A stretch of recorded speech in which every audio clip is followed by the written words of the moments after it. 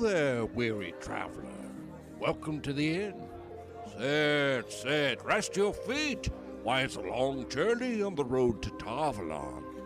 Have a cup of tea, or maybe a frothy ale. The light. Why, you're just in time for the entertainment. Here are your hosts, Tracy and Amber. Hello and welcome back. I'm here with my friend Tracy. I'm here with my friend Amber. And I'm also here with my friend Zach. Oh wow, my word. Who has muted himself. I'm just keeping him on his toes. Oh, I can't believe it. I was scared to ruin that wonderful intro of yours, so I thought, quick, mute yourself so you did something silly. No, this stays. And we're the road to Tarvalon. And I'm keeping everything as is. And today, we're talking about Cairhien. It is our first 101 that we have done in a very, very long time, and I'm really happy about it. Me too. I'm just Zach. really happy to be here with you. It's wonderful to come back, and I'm a fan, and to just participate in this is just an absolute pleasure. So thank you very much for inviting me again. Thanks for joining us. It's always a pleasure. Agreed. We are going to cover Cairhien, the nation of Cairhien today. Starting out with some history and lore, nothing spoilery, and then we'll have a little break halfway through, and then we're going to hit you with all the spoilery discussion topic stuff. So this will be a fun one. Man. I mean, seriously, like you said, you've been wanting to do this one for a while, and it's a fascinating nation. And for me, like, I hadn't really dug into the history of Cairhien up until this point, so I really didn't know its origin stories, if you will. And apparently this was a nation called Tova that developed after the 10 nations fell apart post the Trolloc Wars, I believe. And it was next to the kingdom that Arthur Hawkwing was prince and then king of. And when he went through the consolidation, he pulled Tova and a few other little nations in with that and called it the Imperial Province of Cairhien, which sounds really pompous.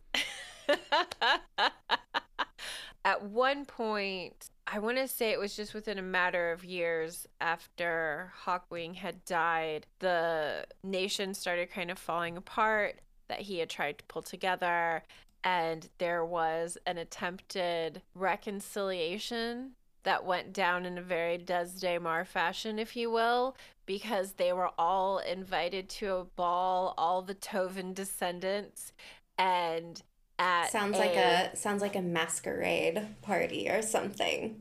Red Wedding is what it makes me think of. Is everybody come here, we're having a big celebration, we're creating allies, everything's gonna be great, and then every descendant of Tovan nobility that was there is slain. So Cairhien remains Cairhien, and Desdemar apparently started as part of Tova and has kind of remained a Cairhien. I don't want to say tradition. That makes it sound like quaint and sweet. Tactic. That's what I would say it. But I thought that was really interesting because, like, these Tovans, they had counselors. They didn't have a monarchy the way that we think about it. And I wonder if that's kind of what brought about it being the game of houses, like something where you use subterfuge to get what you want because you have to maintain a specific balance of power. That's the history that I found out about, like the very early history of how it became a nation. So if we move forward a little bit in time and we take a look at Cairhien's relationship with the Aiel, it's very important to their backstory. during the breaking of the world, there were wandering Aiel, and they were given water by a people. So over 1,000 years later, the Aiel learned that these descendants of those who gave them water now reside in the nation known as Cairhien. So they offer peace to this nation, and in 566 NE, the Aiel grant the Cairhienan merchants this very special right to travel from the Jengai Pass through the Aiel Waste, so long as they carry a special banner, which is the banner of this trefoil leaf that comes from this Avendasora tree. Carrying this banner, they're able to travel the Jengai Pass and trade, and this leads to them getting to Shara and being able to trade for silk, and this then becomes known as the Silk Path. So the kingdom of Cairhien grows really rich and fat and wealthy and great, all because of this trade route. And then there's also kind of a special situation with this Avendasora tree. So because they're able to trade and do the things that they do, there's this kind of long, I don't want to say long lasting, but it's kind of longer lasting in the scheme of things, era of peace between the Aiel and the Cairhienan. And as a symbol of peace, they give them the last existing Chora tree from the Age of Legends. And this is a cutting of it, I believe. A sapling, not a cutting. Yeah, somewhere I read one of two existing saplings. So is it that one of them is hidden away somewhere else, which we can't talk about, not yet, but one of them is given here? Is that something that you've come across as well? The only two... I mean the last existing Chora tree, so there was only one, like, mother plant. But I don't know, like, how many offsprings okay. are out there running loose in the world. Fair enough. Yeah. I'm getting a very, like... runaway teenager vibe. Yeah. You can't make me stay, Mom. Right. Leather jackets, pack smokes. That's what I'm thinking. I'm getting the feeling of the Ents with runaway trees. But yeah, I don't know if that would work here, but yeah. Okay. Interesting. Either way, it's an incredibly rare entity. You know? Like, there are only so many of these left that are known in the Westlands. And Cairhien has been given one as a sign of, you know, trust and well-being, and they are protectors of it. That's how the Aiel see it. It's sacred. And I think what a beautiful gesture of peace to give such a rare and unique gift.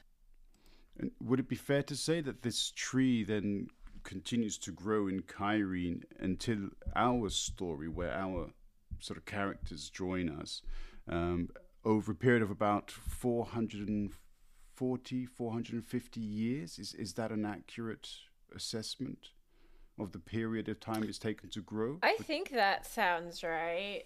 I'm pretty sure I wrote down dates. So from 566 NE is when they give them rights to trade. Yep. And then the Aiel War starts in 376 or 976. Yeah. So, yeah. Okay. Yeah. So yeah. So about 400 years then. It's a pretty significant sized tree at that point would be my guess.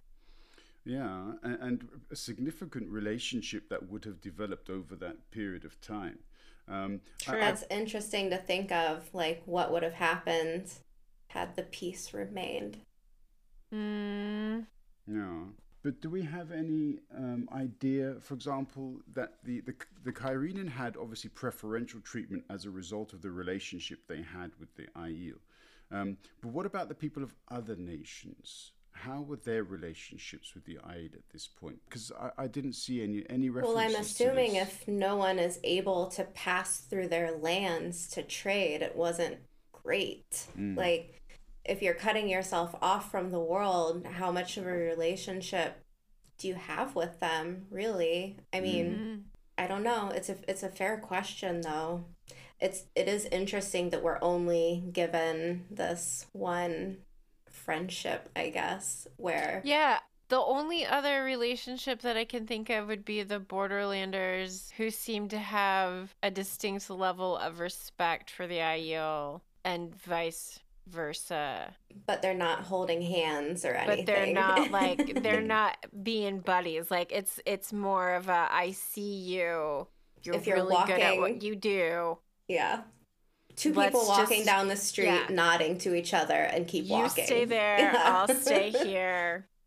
End of story. Yeah. That's the only other like relationship, non-relationship that I can think of. So before we move on from Avendasora and all that, was there anything else as far as trees go? Well, the thing about the Chora trees that I think is so interesting is they're supposed to exude this sense of calm relaxation to them, like when you're hanging out underneath them, and that sounds delightful, and it makes what happens later even more bewildering to me. That's it. Yeah, absolutely. And the other Maybe elements. King. Oh, go ahead. No, go ahead. No, I was going to say, and the other elements which, for example, resemble different mythologies, will bring in later, I guess, because they don't have anything to do with the real history of Kyrene here, do they? Well, if it's not a spoiler. Oh, no. I was just going to say that to sort of continue Tracy's line, it's very much Avendasora has a relationship with the Tree of Life concept, isn't it? So therefore it is the sort of main source from which all life springs. And so the relationship, therefore, between the tree and the humans who sort of celebrate its existence should be quite intimate to further emphasize, the power of the event that then follows. What I want to say as a spoiler.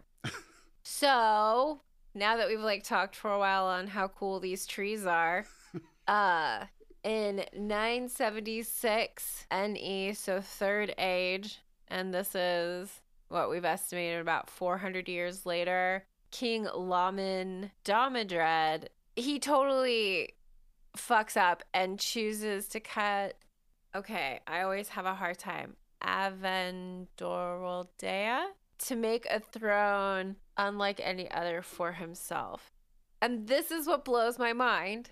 He wanted to have a throne that was unlike anyone else's, but he already had a tree unlike anyone else's. So what's the point? Now that I think about it, Tracy, you're making a lot of sense. Like this was, I mean, Maybe if you he just- ever... Maybe he just wanted everyone to chill out in his presence so he could make better deals. But does like- it still continue to work that way? If it's And couldn't cut he out. have just invited them to a beautiful Sit picnic underneath under it? the tree? Yeah, right? I brought finger sandwiches You know and a what? chora tree. I'm going back to the tree. I'm sorry. Okay, do But it, please. There's, it's called a Bodhi tree, and it's what Buddha sat under for enlightenment. And I think that it might have been something that Robert Jordan knew about, maybe thought about, because cuttings of this tree are all over the world, and certain nations have it. And it really kind of like mimics this story.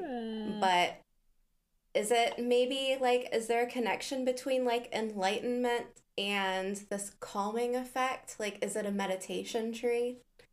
Quite possible. Which just makes it like even more mind boggling that they fought a war over it. Like, you know.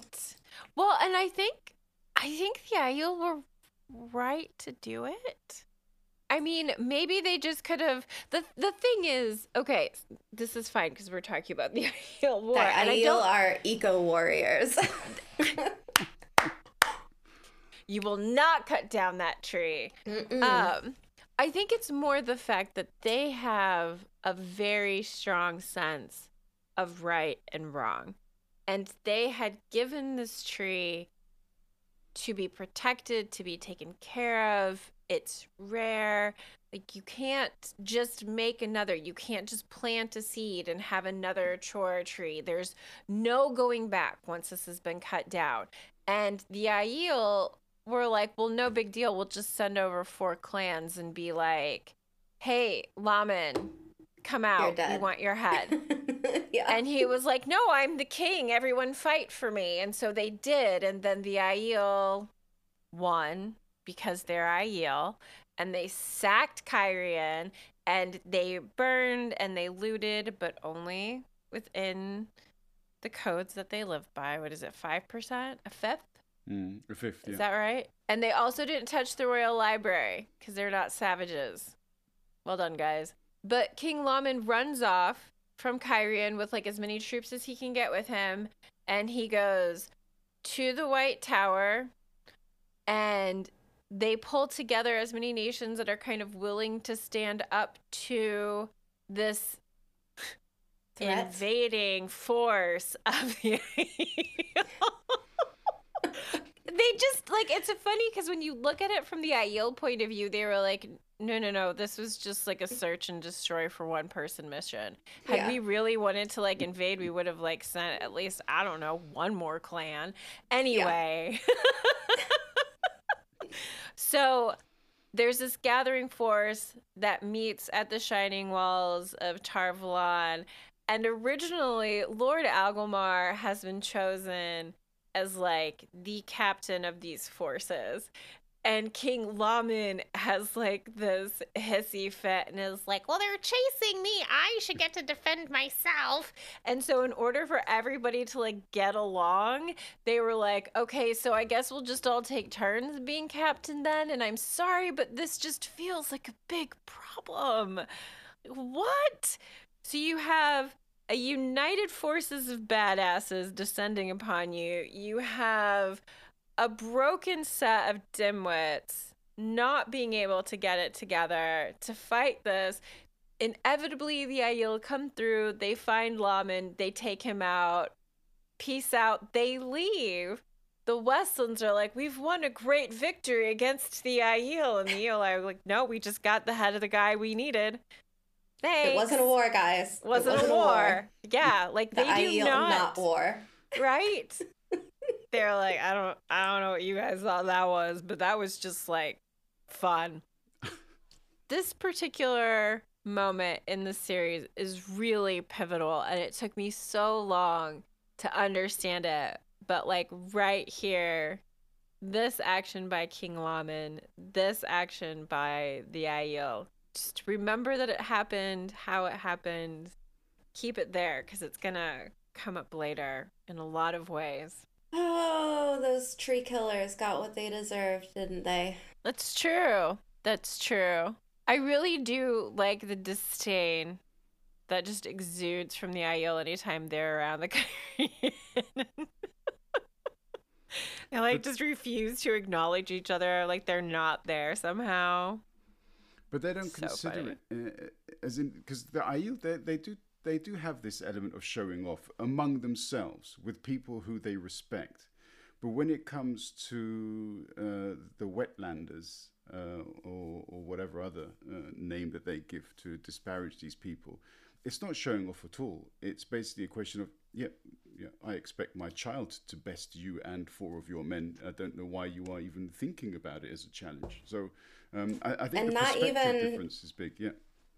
Mm-hmm. And not even them to best them, but they did something that an Aiel child would know better to do. That's like, true too.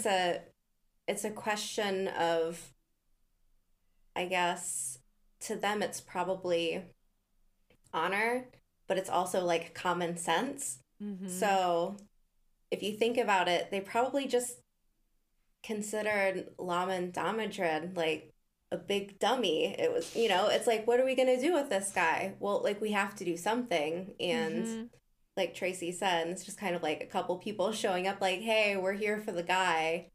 And everyone blowing it out of proportion. Like, it was the most fearsome war that ever happened. And I just picture like a couple of Aiel guys like cleaning their spears Right? Waiting. Being like, meh. Lawman, come out. This is getting tedious. We're just here for you, man. Just you. This could have been over ages ago. Thanks for the loot. Thanks for the loot.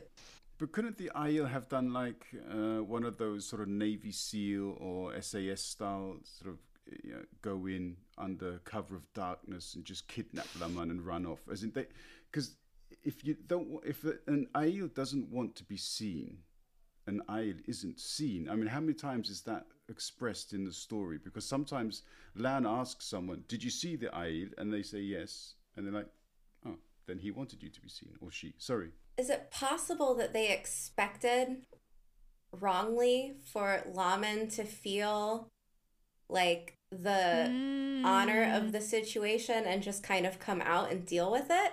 Like maybe they were giving him a chance? I don't know. That's I'm going to say yes, that is possible.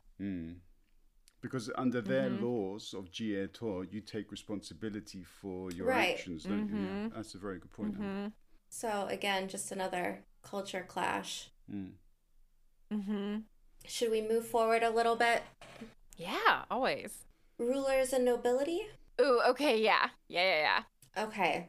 So if we go to now, the Third Age, the current ruler is King Galdrian Rioton. And he wasn't as lavish as some of the previous rulers, but he had this goal of rebuilding the famous Cairhienin topless towers. So he hires Ogier masons to do this work, and then he stops paying them because Cairhien is in debt at this point. So the Ogier stop work, they kind of pack up their things and leave, and he switches focus from building these towers to excavating a giant statue that is buried in the north of Cairhien. You will come across this thing in the Great Hunt. Be on the lookout for it, and that's all I'm going to say about it. So I wanted to actually mention, I was trying to look for like rulers of note, but I mean, it's a made-up world, so there are only so many. And I just found one that I liked instead, and it's Cerwyn Domadred. And she is actually Moraine's great-grandmother. Oh, this is not the kind of great-grandmother you want, though. Yeah. So she was ruler for 50 years, and Moraine has mentioned that no one remains in power in Cairhien without being comfortable with assassinations and plotting. And apparently this woman was bad enough that her name is still used to scare children in Cairhien. So, names to live up to. I just thought she might be kind of fun to mention. Do you think Moraine had a little Cerwyn in her? Oh, definitely. She's a Domadred. I don't know if she could have escaped it, really. Like, no wonder she's, like, so cool and calculated. It's just in her veins. She was able to make at least a little bit of a flip. But Cairhien is also different. I noticed in some of the notes that it doesn't have a royal family with hereditary sort of leadership or kingship or queenship like Kemlin does. Here it's basically when there is a turnover of power or when a monarch dies, it's basically you do what you can by political influence or the game of houses, as it were, to reach that stage. And if you have two groups where they are equally powerful, then you have a battle, and it becomes quite bloody, from what I read. To say, because they say there's a lot of the history of Cairhien is lost, so we don't actually read about any of the other changes to the kings because they've lost all of that history. So that's why when you were talking about Tova, Tracy, I found that a bit surprising. So we know about all that stuff all those years ago, but their own sort of more recent history is lost. So that kind of makes you wonder, why is it lost? Has somebody got rid of it? Was there something to hide? Is this another example of the game of houses? It's interesting. Mm-hmm. Or that things were so important under Arthur Hawkwing that he had his own scribes taking his history in. So if it was attached to him, it was somehow more important. That's actually a really good point. Because, like, if you would be a scribe during that point, you would write down, and Hawkwing defeated the people of Tova, who were known for blah, blah, blah. Like, I mean, that's very, very much how military history gets written. Good point. Speaking to the distrust of Kyrienans, though, like, among the houses, because I think it is a combination of hereditary right to rule and how long can you actually keep your ass on the throne. So even when you become the ruler of Cairhien, your army still comes from your own house. Your own, yeah, and it's the same for every single noble. They all have their own, like, basically guard. Exactly. So there's no Queen's Guard like there is in Andor, no Ween Guards like there is in Mayene. There's nothing there to protect the crown or the throne. It's your own. And I mean, that just sounds messy.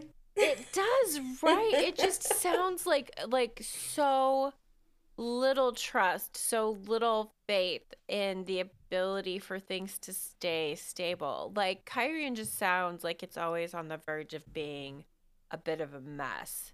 And then the last thing, like, they offer something called the King's Gift or the Queen's Gift, depending on who's the monarch at the time. And it's, of course, supposed to be something that's done as, like, a benefit to the poor.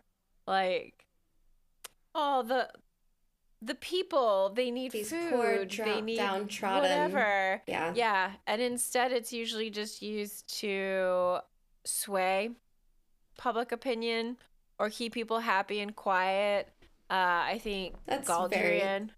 It's very similar to what, like, how the beer festival started here in Germany. Yeah.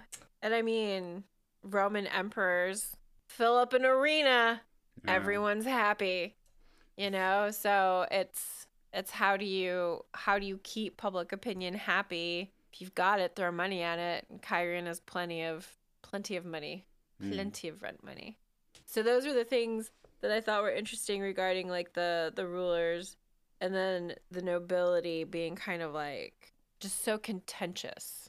It's like a tinderbox. Oh, you've got. Yes, Zach. I saw Amber doing this earlier, and I thought I might as well try. I probably would have noticed you sooner had I not been trying to dig something out of my eyeball. I'm really sorry. No, that's cool. I just tried because I thought this was established protocol, so therefore I thought I'd raise that thing up. But love it. Yeah, going back to your point earlier about the nobles having their own troops. Do you think this also creates the possibility of newcomers not being able to join in? Because, I mean, let's face it, to have enough troops to rule Cairhien, it takes a lot of money. And there aren't enough that have that kind of funding. So I guess we're only limiting the options to maybe 2 houses, perhaps 3, but no more than that. Yeah, you would need a lot of money and a lot of bodies. Yeah. That's a really good point. Well, and I think it's what allows for the various levels of nobility, you know? Like, a minor house is only going to be able to provide so much, whereas, like, one of the larger houses, which has much more money, is going to have a much larger force. So maybe Cairhien is run by money more than the king. People? I want to talk about people. I think that's the next thing that we've got on our list. The social hierarchy. Did you want to take this, Tracy, or?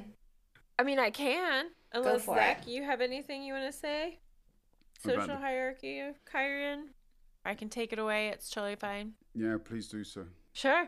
I think the Cairhienin are really frequently referred to as, like, being, like, super straight-laced. And I feel like that, applies to their social establishment as well, because it definitely seems as though everybody is really willing to be like not just strict about it, paying attention to like every minute detail. So like if you are a farmer, you are still above a day laborer. Like it goes down like kind of that far. Like it's not just in the noble houses that people are like comparing slashes on their clothing. It's through the entire system. So commoners agree that they should all be commoners, and nobles apparently all agree that they should be nobles. I'm always intrigued when I see something like that has it so strictly put in place like that. Well, if we even look at the dress code, they've got this so worked out to minute details that even the serving people, like their dress code symbolizes their rank. So if you look at the upper class, the majority of them all wear dark clothes, and it's in contrast to their pale skin, and they're short of stature, and all of their clothing and colors and style is just coming from this need of like rigid form and keeping everything like down to the smallest detail, like how they see it should be. The upper class wear these slashes of color to show rank, and this would be kind of like if you cut a fabric and then you could see color behind it. That's what they're kind of calling these slashes of colors. So the high-ranking houses wear slashes of colors from their collar to their hem, which just sounds wild to look at. But then I'm thinking back to New Spring when Moiraine is dress shopping, and she buys a dress with far fewer slashes than her house rank should be. And like the fact that they give us this little line in the book, it makes me smile because I didn't realize like how, I guess I had questioned myself, like how many should she have? Yeah. And she's from the House Damodred, so probably collar to hem, I'm guessing. Like all the way down. From neck to shoes. Can you imagine though? I can. And I can see Moiraine being like, that's too much. It's too much. But would this then make Cairhien a warm place? Because I'm envisaging something like the Indian sari, where there are certain elements which are quite open. Not slashed necessarily, but the openness of the clothing. But that's possible because in India it's very warm. So is the clothing suggestive of their climate as well? Or do we not have any... Because I've never considered even Cairhien's climate. I'm not aware of what their climate is. For me, it always jumps to like... I'm thinking of like 1500s Renaissance, like the way that they would have multiple layers and they would like kind of just pull the fabric out, and you'd be wearing like something on top of it, but you would also be wearing something underneath it, and then you just kind of like, I mean, so often. Oh, I'm sorry. Go ahead. Well, they have like in the books at least. Obviously, Amazon did it a little bit differently for the TV show with Moraine's dress and her attire. But within the books, they have these very, like, large hooped dresses where... They make me think of mantuas from the 18th century. Because this is, like, very... 18th century, yeah. Yeah, where it's, like, that big, wide... Yeah, think, like, old school Disney, Cinderella's evil step sisters, these wild, like, poofed dresses that are very... Marie Antoinette, actually, yes. Her wardrobe would be a really good one for that. With this sort of circular frame from within. That's Yes. Yes. So they also like dark lace, so they've always got some like lace hanging out of their collars and their neckline, but dark, always dark. And they always have high necklines too for like the ladies, right? Like they're not one of the... They wouldn't do low cut, no. No. unless maybe you're a commoner. But for the upper class, no. So even the servants have this strict dress code, basically no color, just only a little bit like at your cuffs and collars. And then these colors will show which house you work for. And then the higher ranking, the servant, the more color they're allowed to show. So very rigid. The military officers also wear slashes, and they have the most ridiculous hairstyle in I was going to be so sad if we didn't talk about those damn hairstyles. Oh, yeah, I my almost God, left why? this out.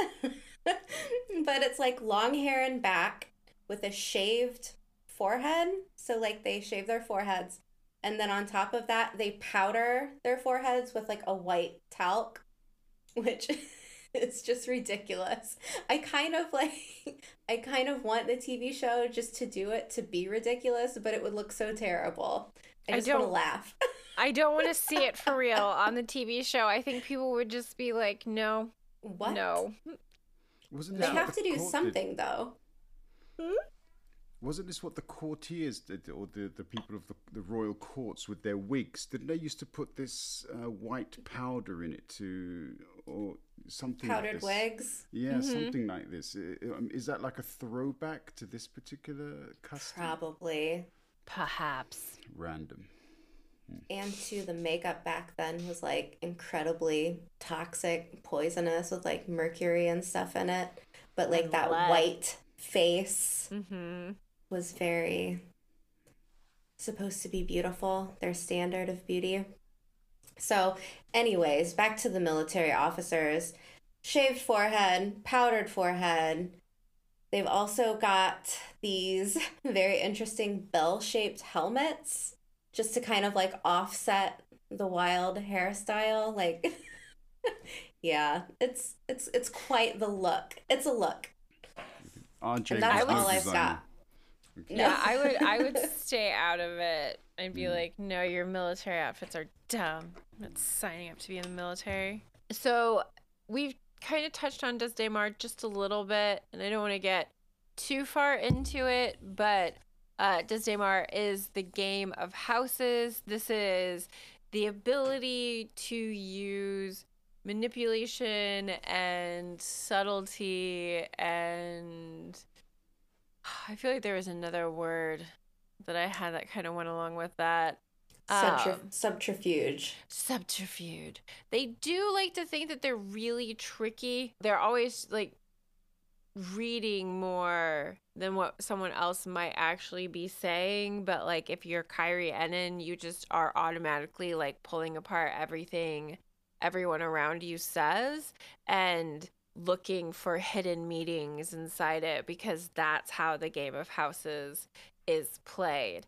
And when I was looking through the Wheel of Time Companion, under Desdemar, it says that it was developed by Kyrie Ennen nobles who were adapting it from Aes Sedai intrigue.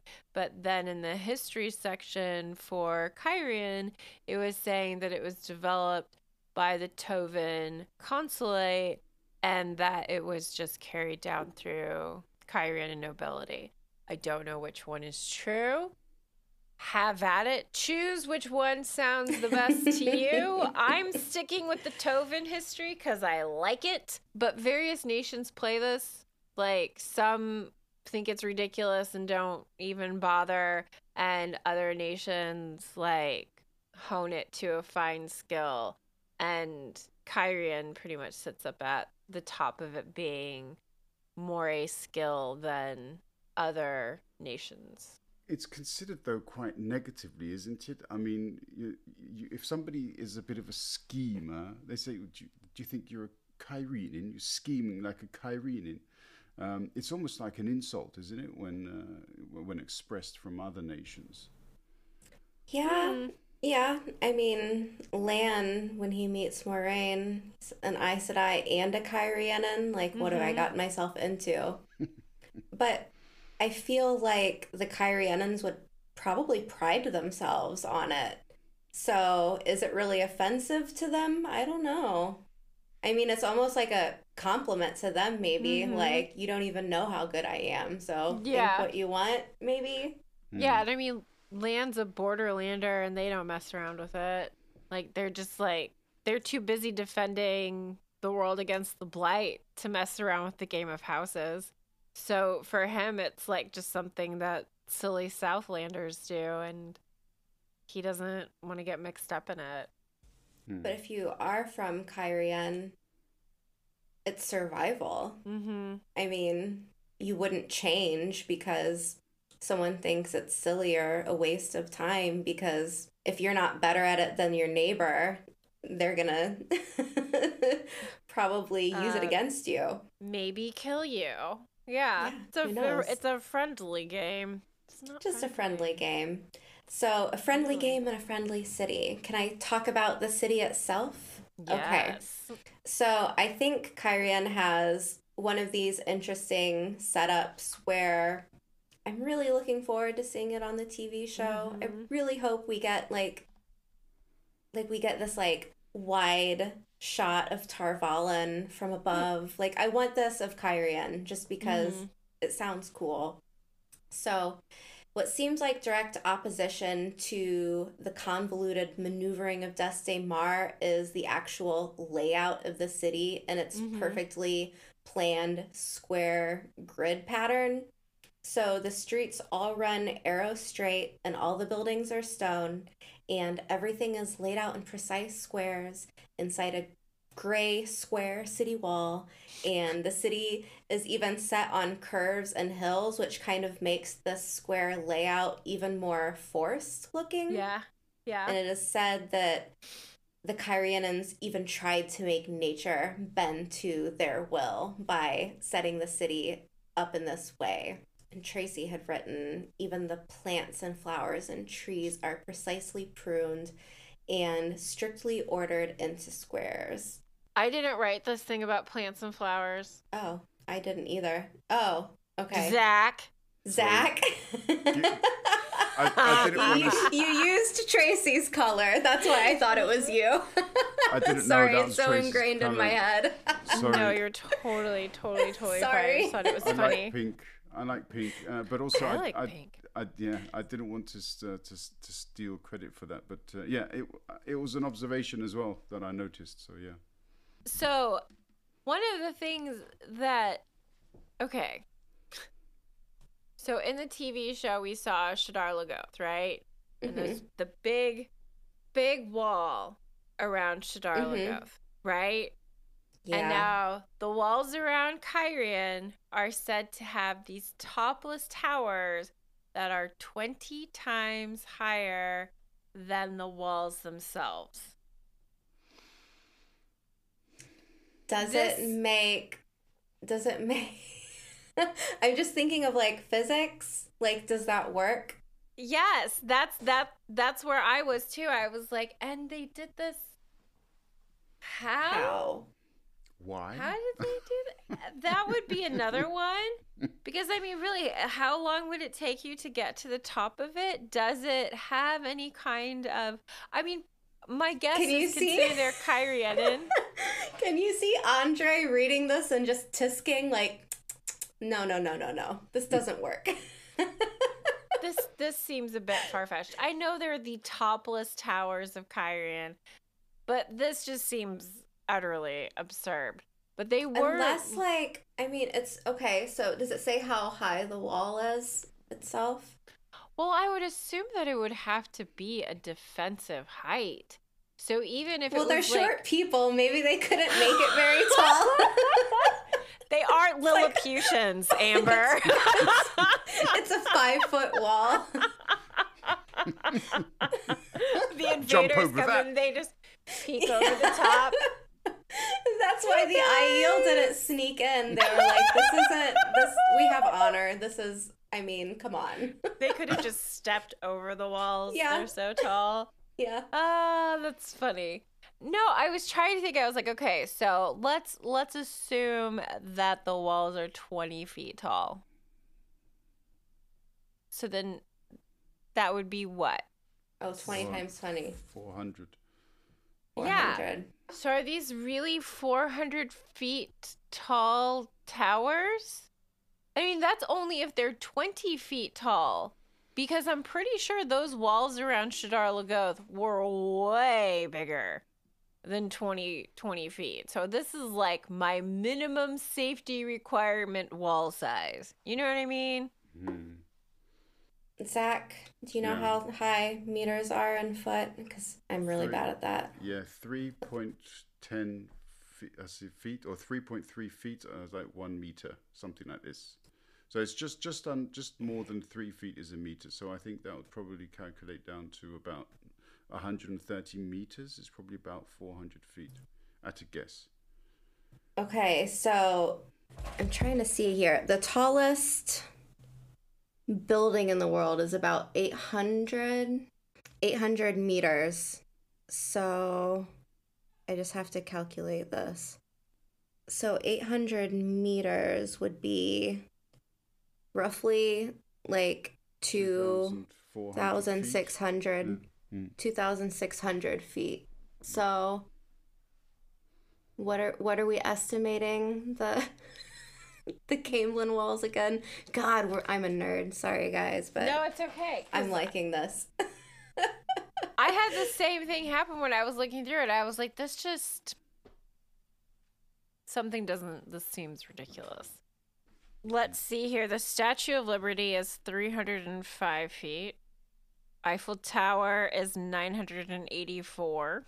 The tallest building in the world is what is it, like Khalifa Tower or something? I think so. And and that one I just calculated to be at 2,600 feet.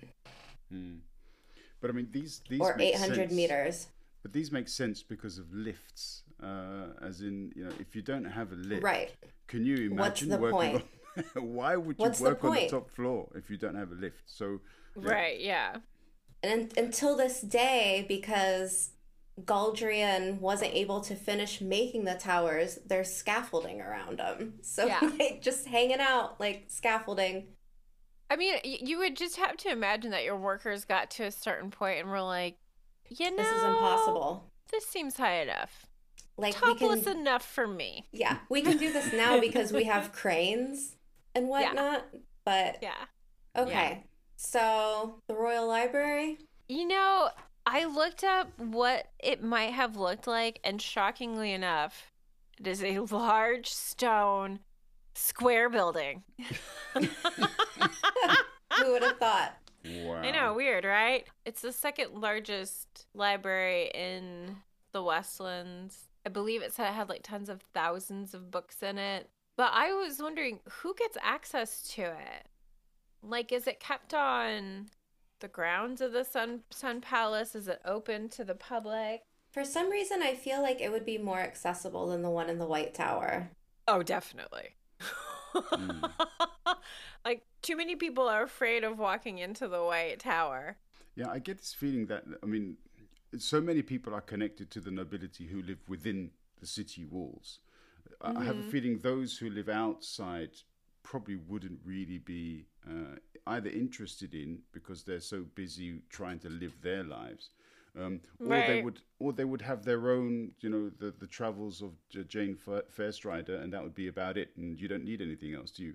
Or as you know, or as you've said, of course, the gleemen are there anyway to entertain them with the stories, so they don't need the books either. So better than Audible. Yeah. More lively. Indeed. With music. Yeah. I love the idea of a big collection of books. Obviously, when the IL came through, they let it be.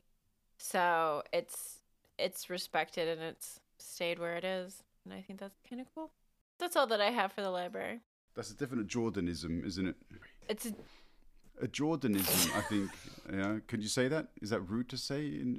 No, I don't think so.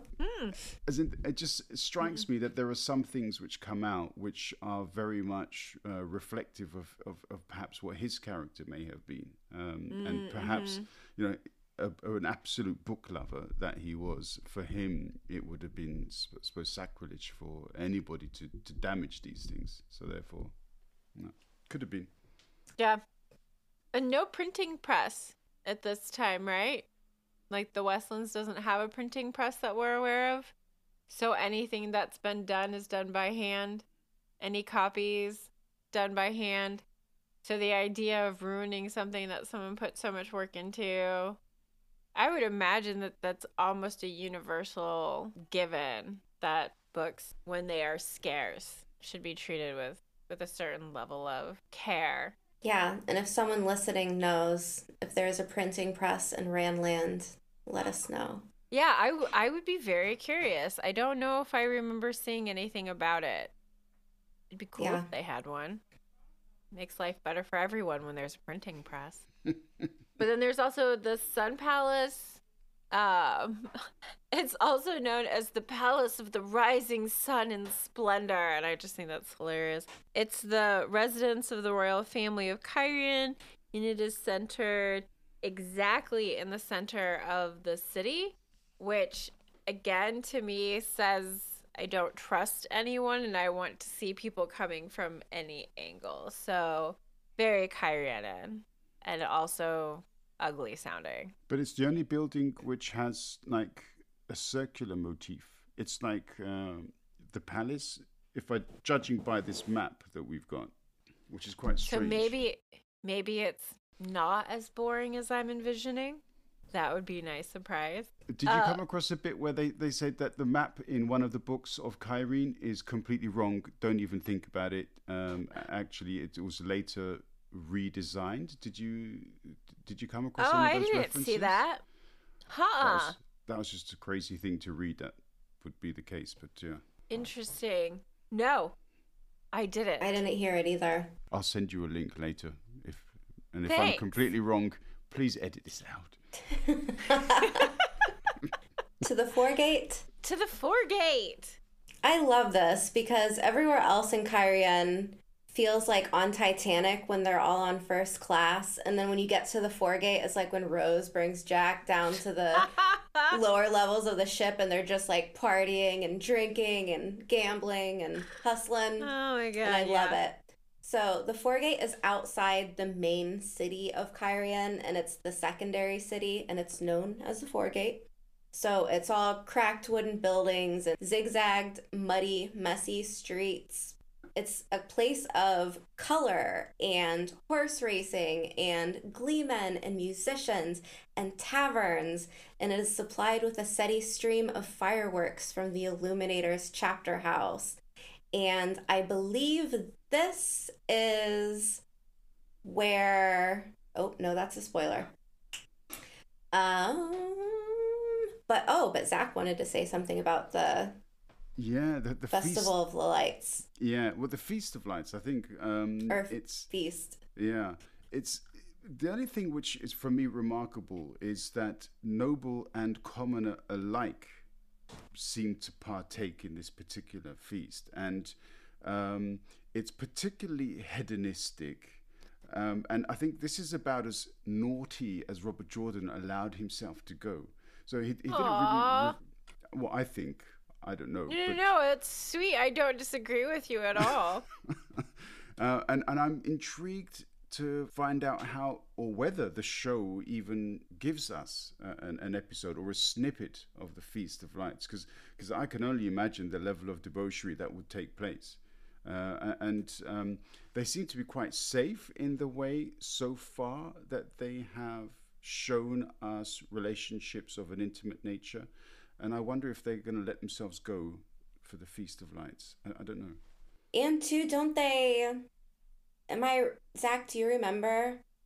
Do they, like, have just, like, half of their chest exposed for that one? Or is that a different festival? Do you remember? Knowing Robert Jordan, it's probably every festival to get some... get some boobies in the story, folding arms beneath breasts, get those things out there. I think you're right. I think this is definitely one of those occasions where people are just completely free to do whatever they want, and you can sense it's almost as though Robert Jordan, when he writes this scene, he like relaxes. He's got permission from Harriet. Can I please, and it's. Well, it's a bit like The Purge, like straight-laced every single day of the year, and then the Cairhieans just have that one day to, like, get all the repression out. and it's probably cathartic for them, but I bet it's a pain to clean up the next morning. That's why they do it in the foregate. Yeah. Exactly. That's exactly why. I mean, keep the mess to The only thing about the foregate that I wanted to mention was that it goes from river to river as far as like Kyrian goes, but it just made it feel much more expansive than what I had originally thought of it when, like, in my head I had seen Kyrian. And the idea of having something built like that outside a city, to me, is probably much more unusual than it would potentially be for someone who is from Europe, where that's how cities were built. Is you had a city with a wall, and then you had more places, and then you built another wall, and then you built out, and then you built walls. So, I mean, maybe at some point the foregate would have been walled, but the Kyrianans seem pretty happy keeping things like just to them. But just the size of it, the number of the people that live out there. Oh, and there are theaters there too. And that was something that I hadn't really thought about, like how heavily entertainment plays into this to the point where you have theaters. I love it. I love that. That was all I wanted to add about the foregate. Do we have anything more for like the non-spoiler section, or you had written something? You know what? I don't give a shit about the random bits. We can just go on to the spoilers. Okay. I mean, unless you guys wanted to talk about how cheese is vital to the economy of Kyrian. Anyone? Anyone? I didn't think so. Or Vermont. The Vermont of the Westlands. That was clever. Vermont, like you can't even go with like Parma or something. Oh, I said no, I'm an American. Everything happens here. Actually, it was mostly I'd been watching The Expanse. That's why I thought Vermont. Oh, where he steals the cheese. They have stinky cheese farts. Hello, friends. It's time for a new ad. There's so much happening in the Wheel of Time world, and we have opportunities for you to help us continue to create quality Wheel of Time content. If you would like to help, rate us wherever you listen. This helps other people find the podcast. You can also join us on YouTube and subscribe to the channel. Help create the show by joining us on Patreon. We have 4 different tiers with perks ranging from shoutouts to bonus content to merch not found in our Threadless store. Speaking of the Threadless shop, it's absolutely bursting with beautiful Wheel of Time designs and various items to put them on. Need a Wolf Brother t-shirt? It's there. A First Sister pin to send to your bestie? We've got them. How about a White Tower Dropout sweatshirt? You know Amber made one. The point is, we love the Wheel of Time. You love the Wheel of Time. Go get some merch that shows it. You can find links for Patreon and our Threadless shop in our show notes. One last thing. You guys are the best. Your support means the world to us. Thank you for being the amazing people, humans, sentient creatures that you are, and keeping us company on the road to Tar Valon.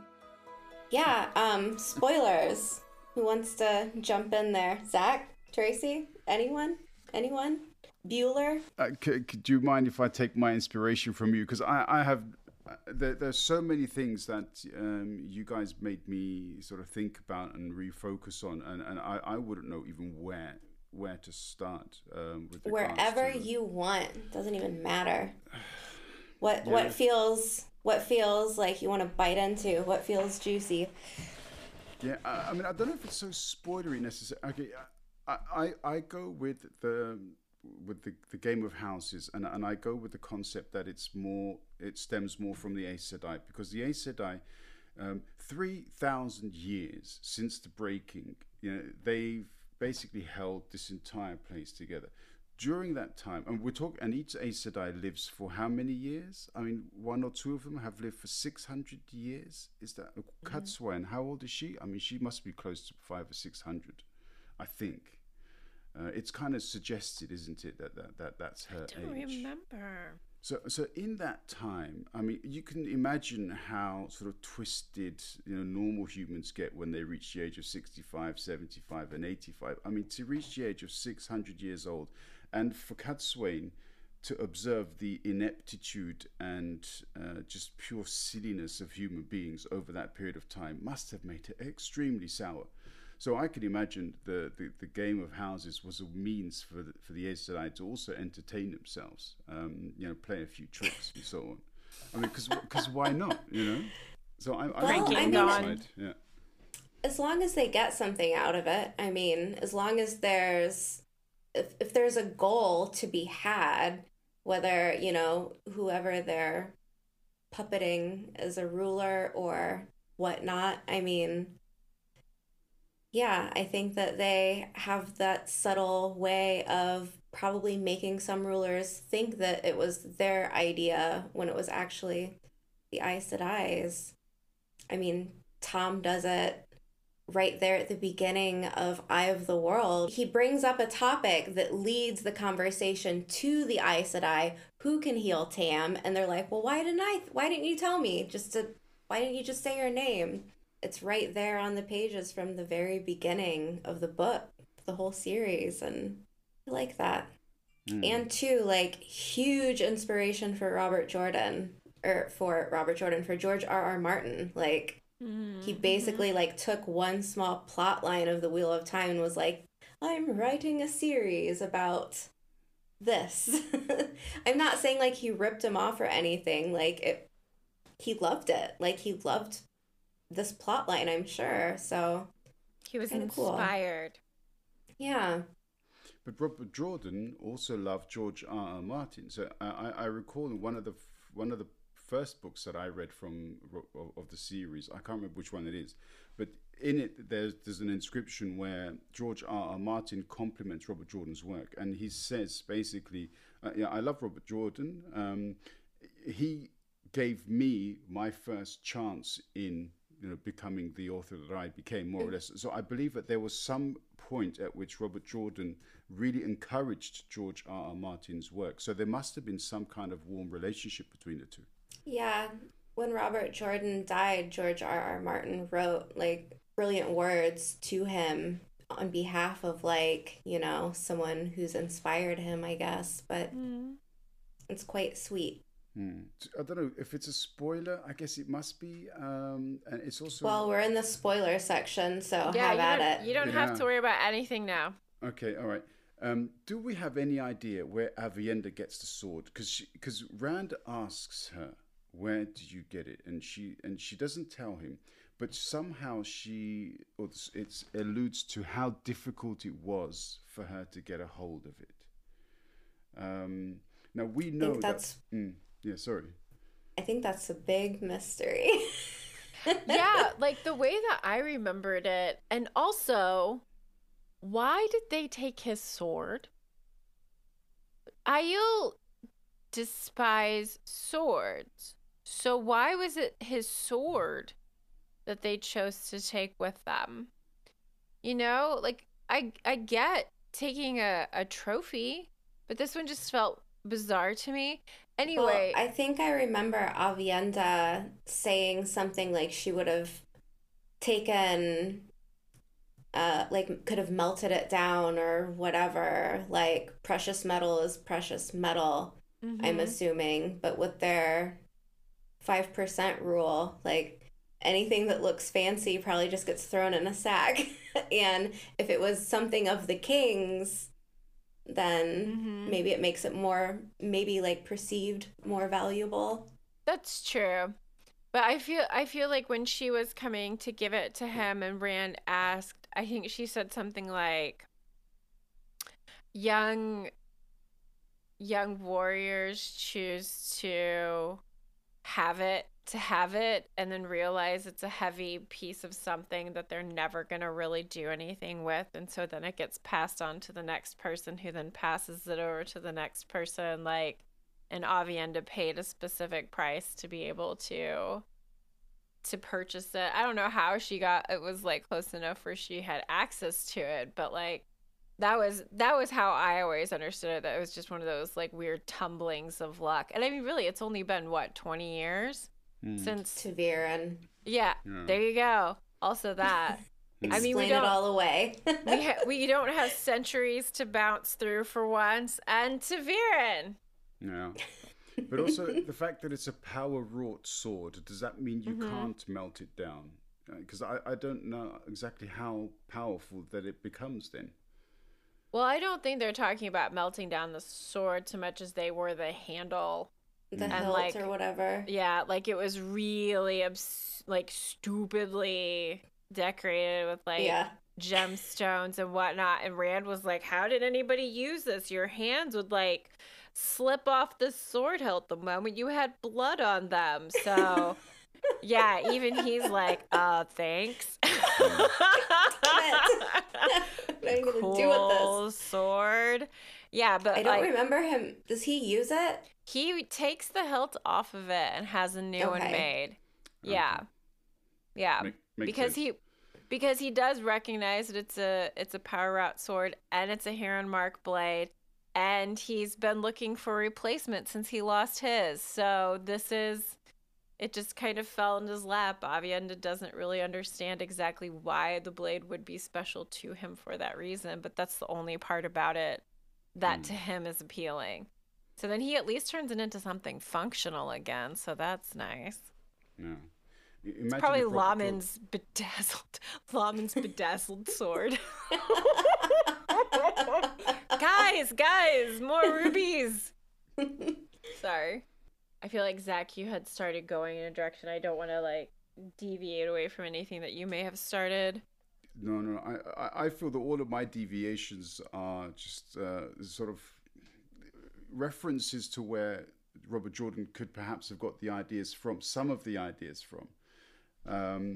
This is obviously completely guesswork, but I mean, when we were talking about the tree before, of Endor, for me, that whenever I think of that, I think of Yggdrasil, which is this the tree of life in Viking mythology. And what was also really interesting is at the bottom of that tree sit the three Norns, the three spinners.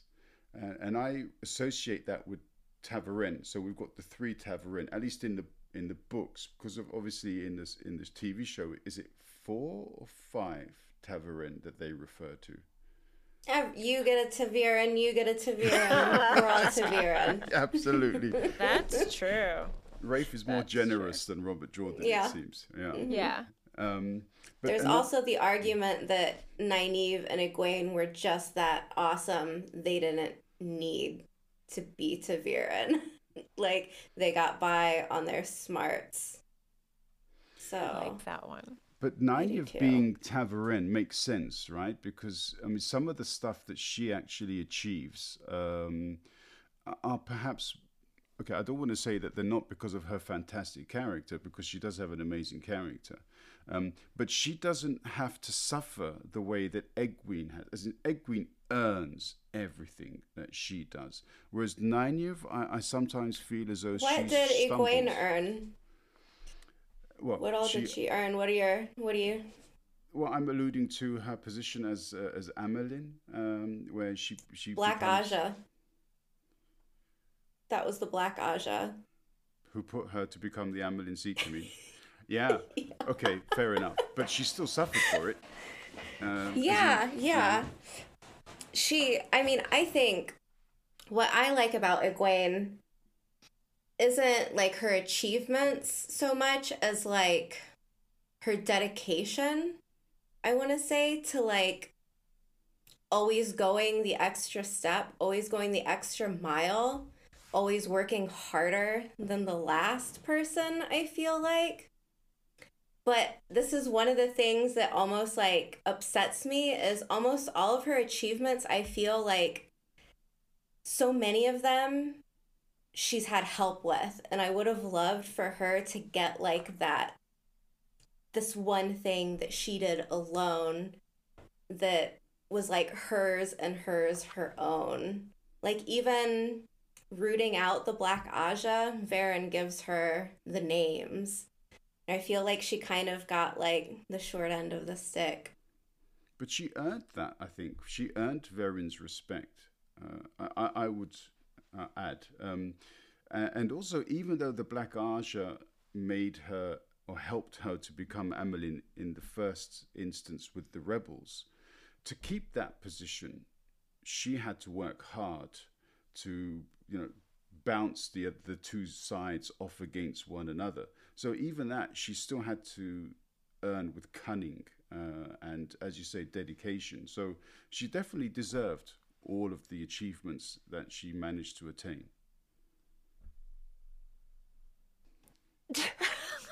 I'm waiting for you to say no. What are you talking about? She was lucky. Yeah. Gawain. Yeah. Okay. Okay. I was. She just didn't thinking, deserve that. Yeah. Sorry. No, I'm just kidding. I don't mind Gawain when I look at his age and the fact that he's been raised to be who he is. Like, you're the protector, you're the warrior, you're who's supposed to, like, look out for your sister. So, like, it's all, like, ingrained in him, and he's, like, a teenage boy. So I'm like, yeah, that tracks. And Egwene's experience of Cairhien is basically like shaded corners with Gawain. A bit of a kiss here, a bit of a cuddle there. I mean, she didn't really take in the sights, did she? Unless, of course, you mean Gawain. Yeah, just Gawain. That was all. But that's a really... her experience of Cairhien is really out of character, isn't it, for the person? She just became an extremely... how would you say, soppy person in love, completely overcome by emotion, and lost all sense of purpose in who she is, because everything became Gawain and how to see him and kiss him. Or am I mistaken? Yeah. No. I don't know. Again, like, if you're looking at it as like they are teenagers, then it tracks. But if we go into like TV world, I don't know how they're gonna do this. I'm curious. I'm excited to see. Maybe they'll make this relationship better. That would be nice. I would like that. That would be really nice. Like, I wouldn't mind, especially since we've aged up the characters. I wouldn't mind them finding trust and commonality and whatnot together instead of this, like, whatever the heck it is that happens. I usually just flip past those sections real fast. Like, I know what happened. I don't really need anything more. I don't need to dig into it. I'm just like, all right, you guys, I get it. I mean, I've been stupid in love several times. You don't think right. It's a chemical imbalance in your brain. Of course you're not thinking right. Oh, my tea is so cold. I think she actually does a fairly good job of, like, keeping her shit together, all things considered. Like, she's still walking by that, like, one weird house in Cairhien. Wait, are we talking about Cairhien or are we talking about Egwene? Yeah, that's what I was thinking. Yeah, I'm sorry. I just felt like we might be, like, kind of dipping a little long into Egwene land. I actually really want to talk about, like, the succession for the Sun Throne stuff. Like, and all the scheming and shit that Amber's got kind of, like, typed out here. Okay. Let's kill some people.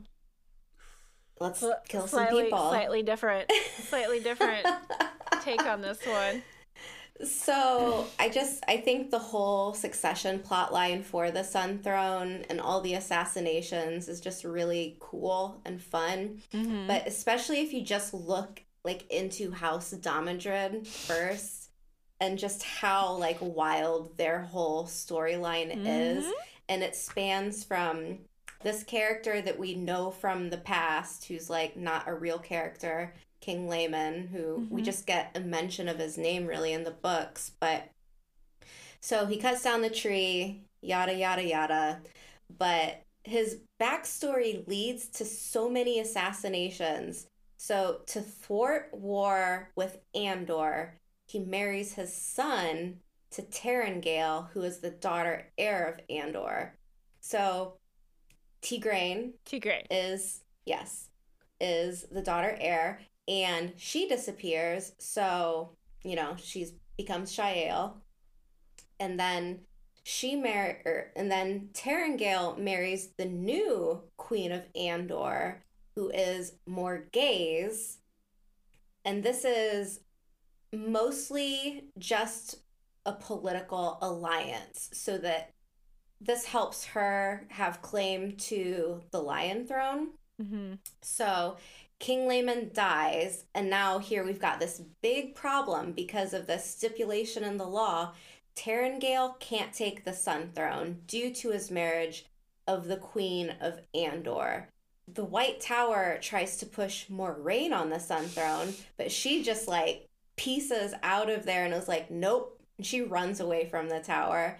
And then we have Galdrian of House Ryoton taking the throne instead, who is the current king monarch, or of Cairhien in Wheel of Time main series, not New Spring.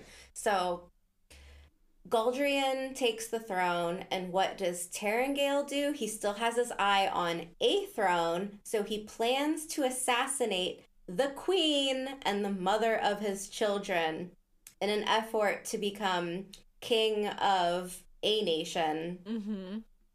And this all leads to Tom. And enter Tom Drill, Maryland. Mm-hmm. So he finds out he finds out that Morghese is about to get murdered. So he kills Tarangale, and then later on, Tom's lover, Dana, is killed by a Cairhienin. So he goes and gets Galdrian killed. And it is just a massive, head spinning. Oh, and there's more. There's more too. Because Moiraine is also the aunt to Galad, Elaine, and Gawain. And How's Bran's, that for Christmas Eve dinners and whatnot, or whatever holiday you want to celebrate? It just kills me. Yeah, and his connection to Rand, who is it would be kind of the stepson to the man that he murdered. Yes. Kind of. It's interesting that in the book there's no sweet family reunion when Moiraine returns, though. I mean, she doesn't say anything to Morghese. She doesn't speak to Elaine or Galad or Gawain. Nor does she speak to her own sister. Or is it her cousin? Sorry, Caroline. So it's interesting that she's. I mean, we talk about Egwene's focus, but Moiraine is in the books phenomenal. I feel as though Moiraine just doesn't really have room for anything else. She doesn't strike me as being super warm and cuddly. I know I'm totally the kind of person who, I don't know if this should be public knowledge or not, but I love the people that I love that are super close to me, but extended family sometimes I'm just meh. So if I hadn't seen a cousin of mine forever, I'd be how's it going? I'm sure we barely have anything in common. Have fun doing your thing. I'm gonna do my thing, and yeah, that's that. So I think that for as often as family is a driver of certain things, I just don't think family on the cuddly, connected, oh my god, it's so great to see you thing falls within a Cairhienin kind of mentality, if you will. But yeah, that's a good observation. I like that. There's only one other thing that I wanted to touch on, and just oh my gosh, another thing I'm really excited for TV stuff is the Shido attack on Cairhien, because Ooh, that's good. That's good. Mm-hmm. Do you think that they'll do the Couladin Matt battle? They have to. Oh man, yeah. They Because have I mean, to. there are so many things that we've gotten that are like, this thing happened off book, and we're all like, dang it. And now we've gotten it in the TV show instead. So could this be like I really hope so. I little think it would gift? be. I mean, when I think of like some of my favorite scenes in the first season, the Logain Gillidan flashback was probably one of my favorites. Absolutely. It's really It was well an done. off-screen moment from the Yep. books. Mm-hmm.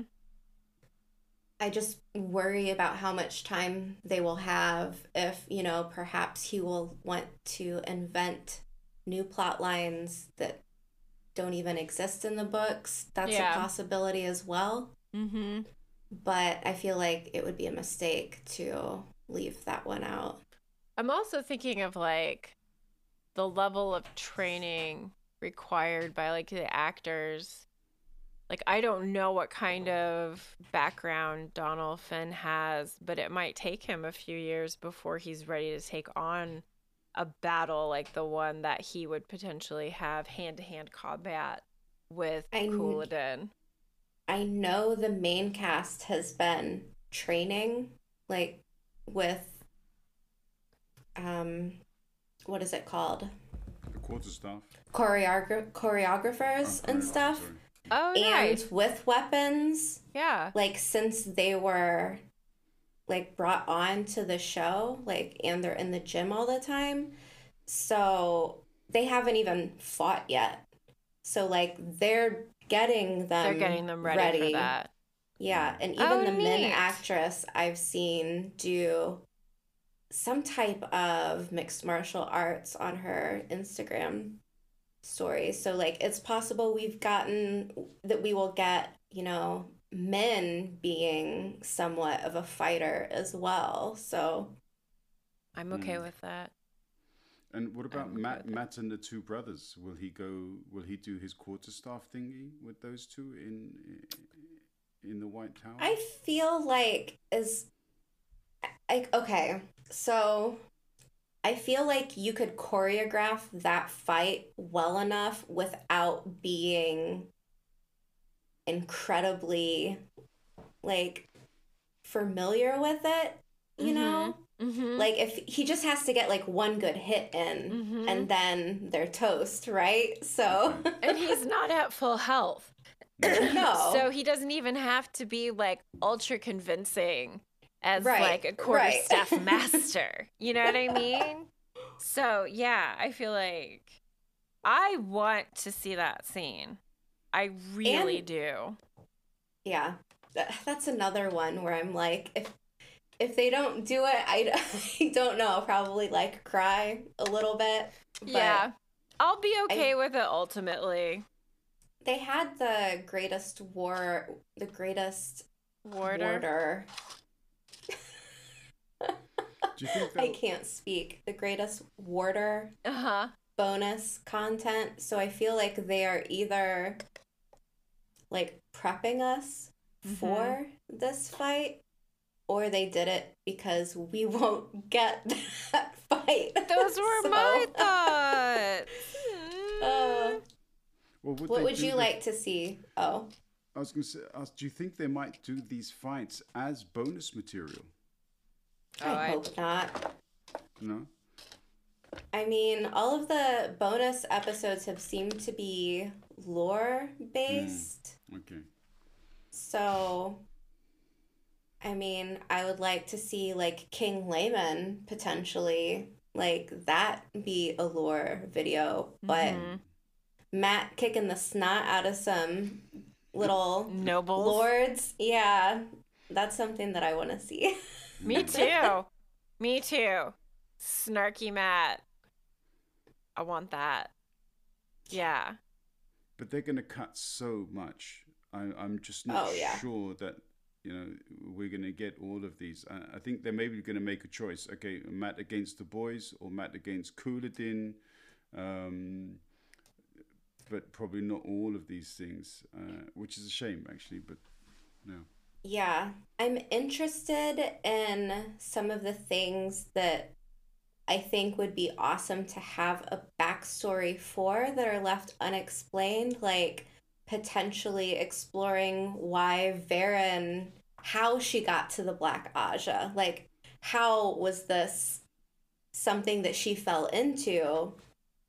And something like that, I think, is really interesting. I mean, like, it's just something really like juicy that I think all fans would be like, yes, yes, give us this. Mm-hmm. But she's such a loved character, so it's hard. I understand why people don't love it when they introduce a non-book character and spend, you know, a lot of time with that. But, you know, essentially, I think the series is being made for non-book readers. So, yeah.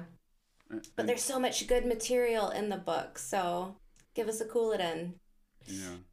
And Verin Sedai, I think she's going to be played by Mira Sayal, if I remember correctly. And she's just... That's what a lot of people are guessing. She's fantastic, I have to say. She would be a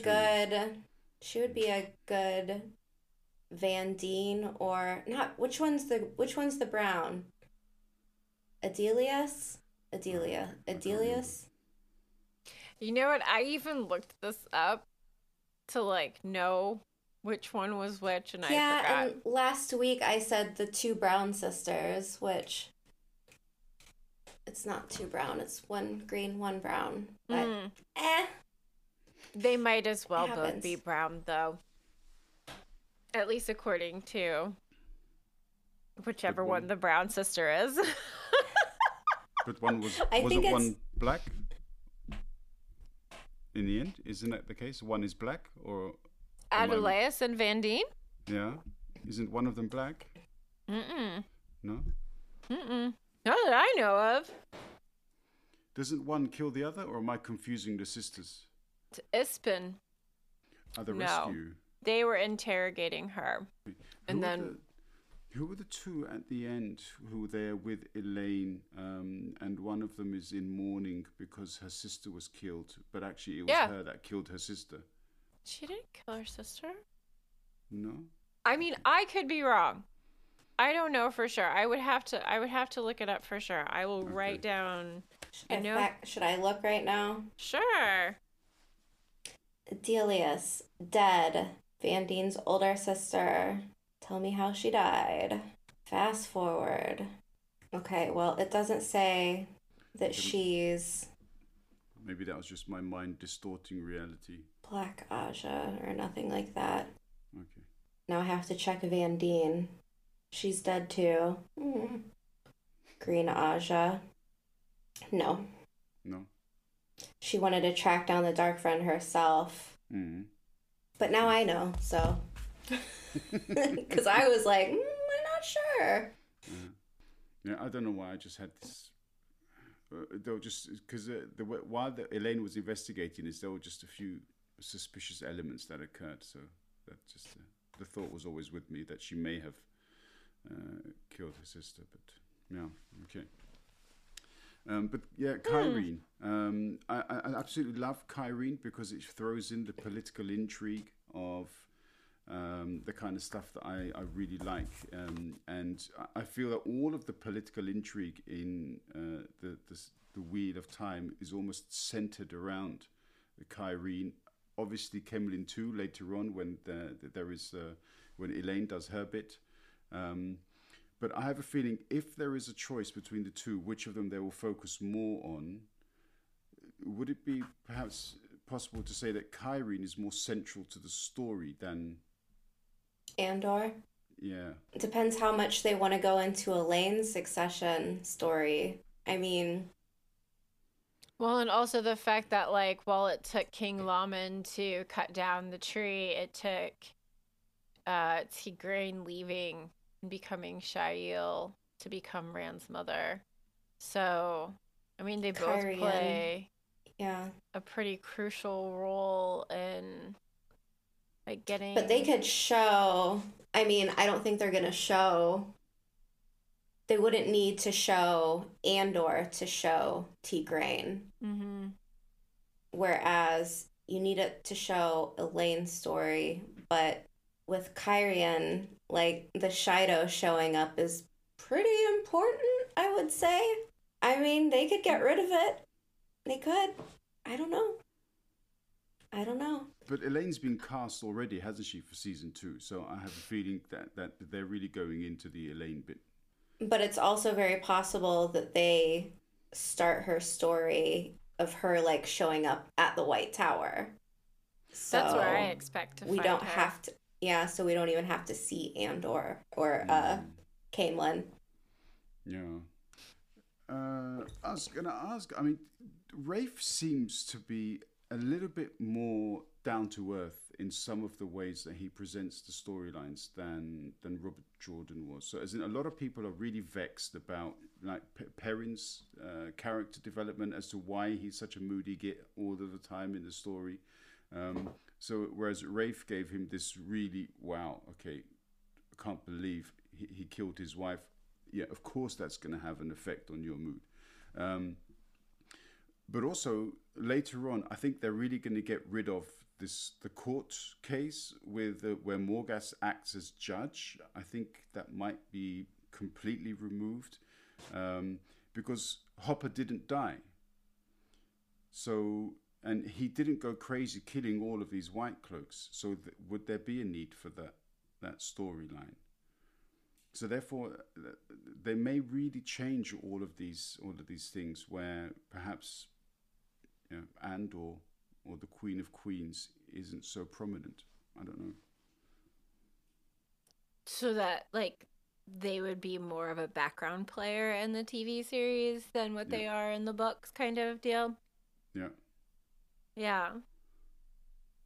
I honestly don't know. Like, I really don't. I'm hoping that there's a lot of focus on the Seanchan, truthfully, and the White Tower. It's kind of what I want. So, for season 2. Yeah. Yeah. Agreed. But I also, like... I do love Morghese, though. I mean, I think she's important because she's one of these strong women who doesn't have... She's not an Aes Sedai. She's not, you know, she gets beat down and keeps getting back up. And I think that makes her a cool character.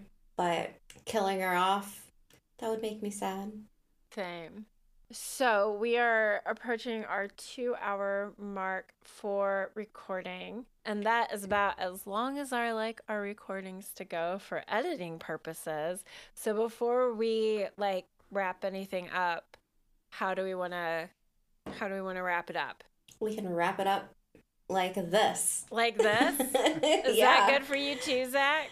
Yeah. I definitely want to just give Zach, though, a shout out and tell our listeners to go listen to his podcast because it's really good. Agreed. And thank you again for being a guest with us today. Super appreciate it. Yeah, I appreciate every opportunity to talk with you. So I find you both wonderfully knowledgeable and also really good sports. You know, so I throw my random crap at you, and you just sit there catching it and throwing it back in this delightful manner, and it's a real pleasure for me. So I truly appreciate it. Oh, that's so nice. Yeah, thank you. We'll come back again, please. And next week we're back to the Great Hunt, and we're hopping into, of all places, Kyrian. And we'll see you then.